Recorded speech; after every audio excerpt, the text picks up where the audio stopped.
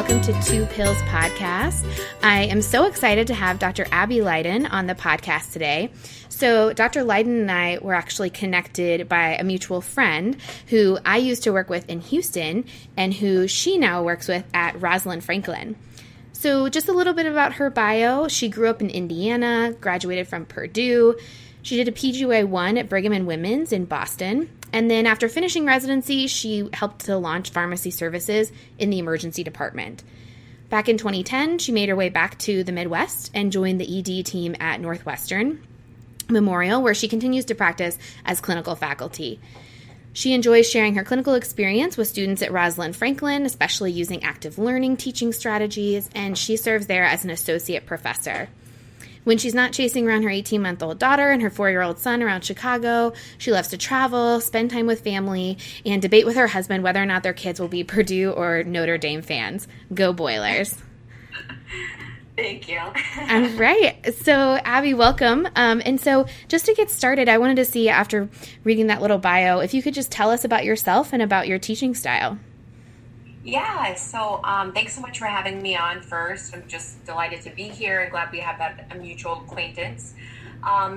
So I have been teaching at the university for about 6 years, but teaching kind of in the clinical realm at the bedside for much longer.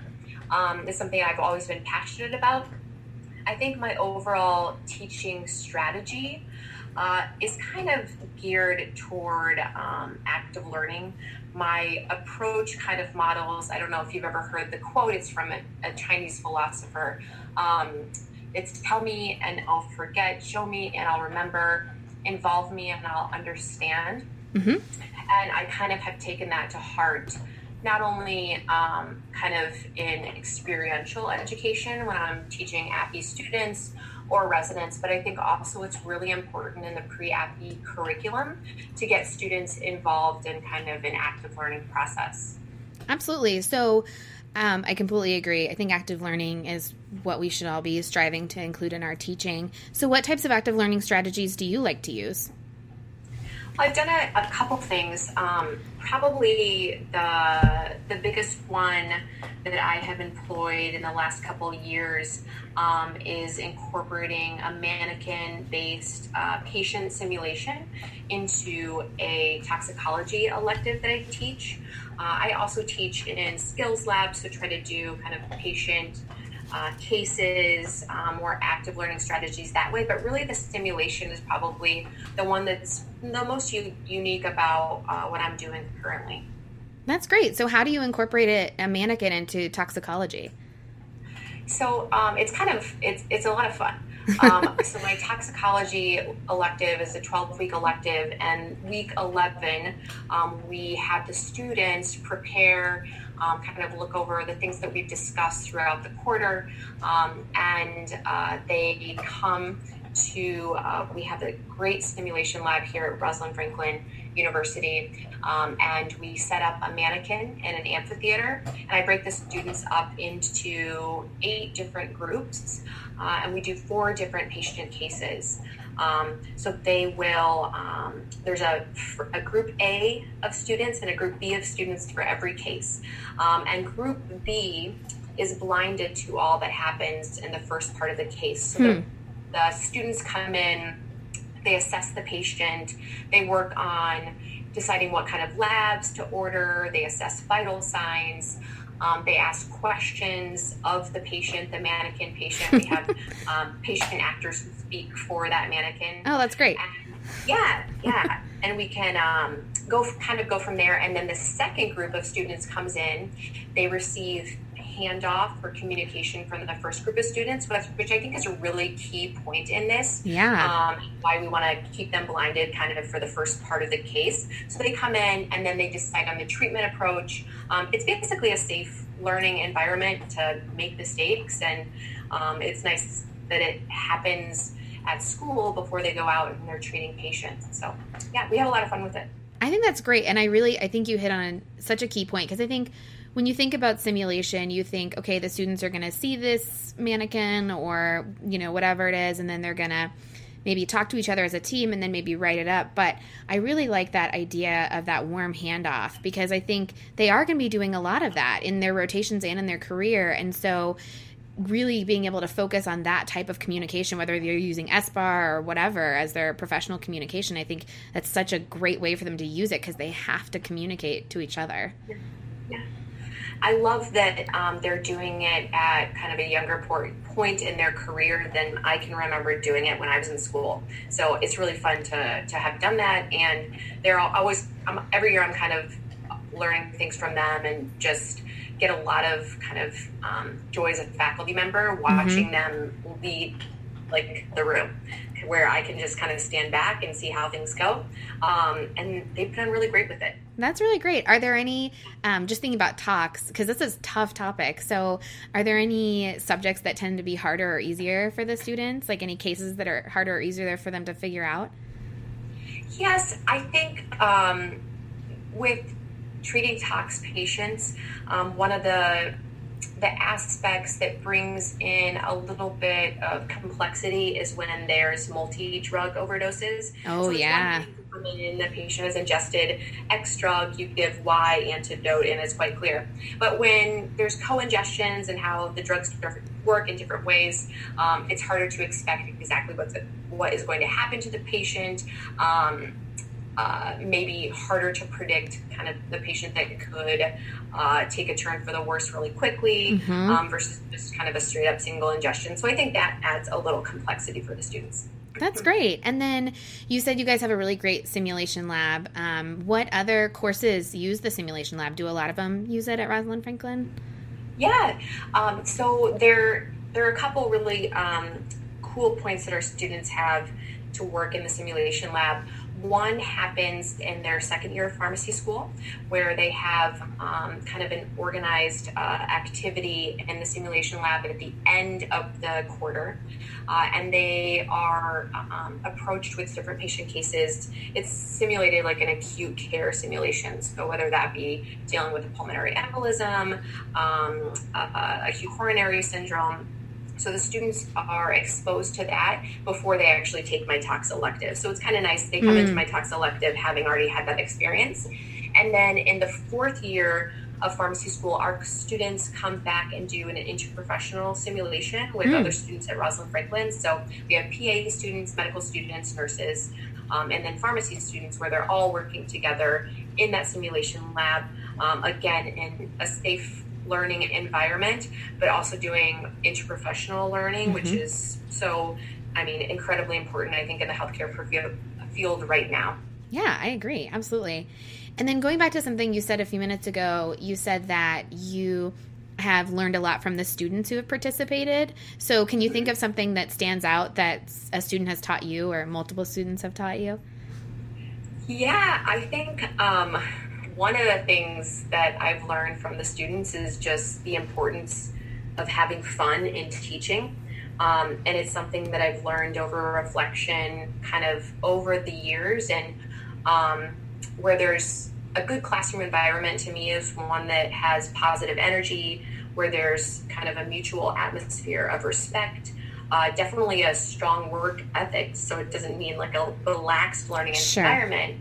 But I think if the students can see if the teacher's genuinely engaged and excited and passionate about that, and then they can pick up on it, and then allowing them to do things like the simulation really kind of makes it a fun environment, and I think a little bit better for learning. Absolutely. And so I know that you have talked a little bit about simulation and other active learning strategies. I think it's always good to talk about what's working, and then also maybe to talk about what's not working. So is there anything that you have tried that's worked really well? And then also, is there anything you've tried that maybe didn't go so well?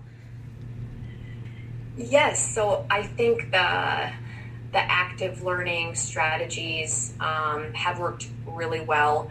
When I reflect on how else, so I get good feedback about this simulation in toxicology. So I've kind of tried to consider where else could I put the simulation, another simulation, maybe building that within the tox course. And there's certain places, I think, earlier on in the quarter, they just wouldn't be ready for that type of activity. So choosing the targeted active learning technique at the right point in where they are kind of in the learning curve is important. So I think putting a simulation earlier probably wouldn't make a ton of sense for them in this elective. Mm-hmm. So choosing the right strategy at the right time, I think, is important. And then I think I'd also like to involve a little bit more interprofessional work within the tax elective as well. So sometime getting medical students and PA students maybe to be able to take the class and work with our pharmacy students, that could be something that would be beneficial as well. Yeah. Does that answer your question? It does. No, that's great. I agree. So kind of figuring out where they are in their curriculum and the timing of when to put something in. And I think that's something that can be hard when you're first starting out, especially because I feel like if you're starting at a new school, if you're just starting in general as faculty, you're just trying to figure out how to put your own lecture together, let alone what the students have had prior to you and everything else. So, yeah, and to kind of go on with what you're saying is, if you're looking at, if I look back as what I knew as a new faculty member, I kind of took the track where a lot of pharmacy practice faculty throughout the country do, where they practice clinically, they do a residency, practice clinically, and then kind of over the years recognize that they're passionate about teaching and move in as clinical faculty. But what happens, and I found this when I started my position, is that I didn't know a ton about just teaching and learning. Teaching strategies, having not had a PhD or gotten a PhD and had time to TA a class or observe another professor doing that, I didn't know a lot about teaching and learning. And teaching and learning is more than just showing up to the classroom and knowing what you're talking about. Absolutely. And so I think that that's something that I could have benefited from. And I think a lot of junior faculty probably could benefit from a little bit more of that. I completely agree. So if I can ask, how do you feel like you developed that? Was it mentoring? Was it books, podcast resources? How did you develop that sense of teaching and learning? Because I completely agree with you. We're so clinically focused, and though a lot of residencies do teaching certificates, that really only goes so far. Even the best ones only go so far. So how did you develop those skills? I would say my primary resource was the faculty that I worked with. Mm-hmm. And so matching up junior faculty with more senior faculty to make suggestions, whether that be with how your course is designed, how to write exam questions. So I think mentoring within the department is really important. And then I think that isn't something that just goes away after a year. It needs to be kind of cultivated and refined over the years. So I still continue to ask for feedback about my courses from other faculty members to come, sit in my course, make suggestions, and I feel like I've learned a lot through that mentoring process. That's great. I completely agree. I think having a great mentor, whether it's an assigned mentor or just senior faculty who you work with, is so important for that development as a junior faculty member. So you were talking about how you're still, trying to keep improving and evolving your courses. So who inspires you, or where do you get your best ideas? Well, I would say when I started here at the university, I started at the same time with two of my office mates. So clinical faculty, I'm here at the university only about 30% of the time. So I share an office with two other outstanding clinical faculty members. And I think there's something about just us all coming in together, and there's kind of a collegial excitement that we have. We've all learned together over the years. And so I get a lot of motivation from seeing the different ways that they teach versus how I teach. We're all three very different people with very different backgrounds, but there's so much to learn, whether that be, through teaching, like using technology to teach.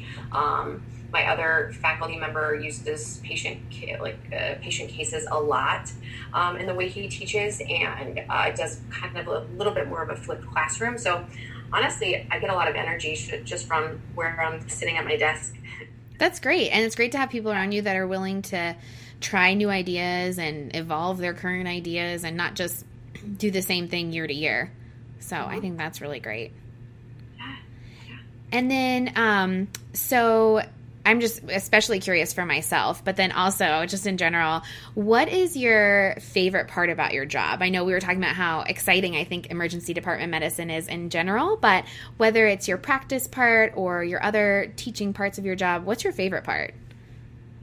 My favorite part of teaching is whether I'm in the ER practicing and teaching students on rotation, or if I'm in simulation, or just kind of in a lecture hall, is kind of stepping back and watching students get it, whether they're leading other students or they're asking a really insightful question.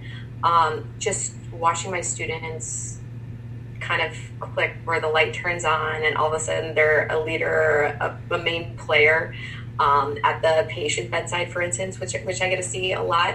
I'm fortunate to see. So I think it's that when I'm able to step back and observe them doing something pretty incredible, that's the best part of my job. That's awesome. And then if someone listening wants to do what you do, what advice do you have for them getting into a position like yours? Well, I would say I think that I've been able to do a lot in my career because when I was young in my career, I said yes to a lot of different opportunities that I never kind of settled on the one thing that I wanted, or I didn't settle on the one thing I wanted before I was able to see a broad kind of spectrum of what pharmacists do. I will say eventually it is a skill and an important thing to learn to say no. Exactly. But I think that I got a lot of where I am today, I think, is because I said yes to some kind of like different paths and found that those were the right paths for me. I agree. And I think that's a common theme that I've been hearing from faculty members, especially clinical faculty, is I think when you start, in particular in the area of research or others, you just say yes to everything because you're excited and you want to get those opportunities and make those connections. And then, like you said, eventually it kind of becomes a lot and you've got to set some boundaries on that time. But absolutely, I think that's great.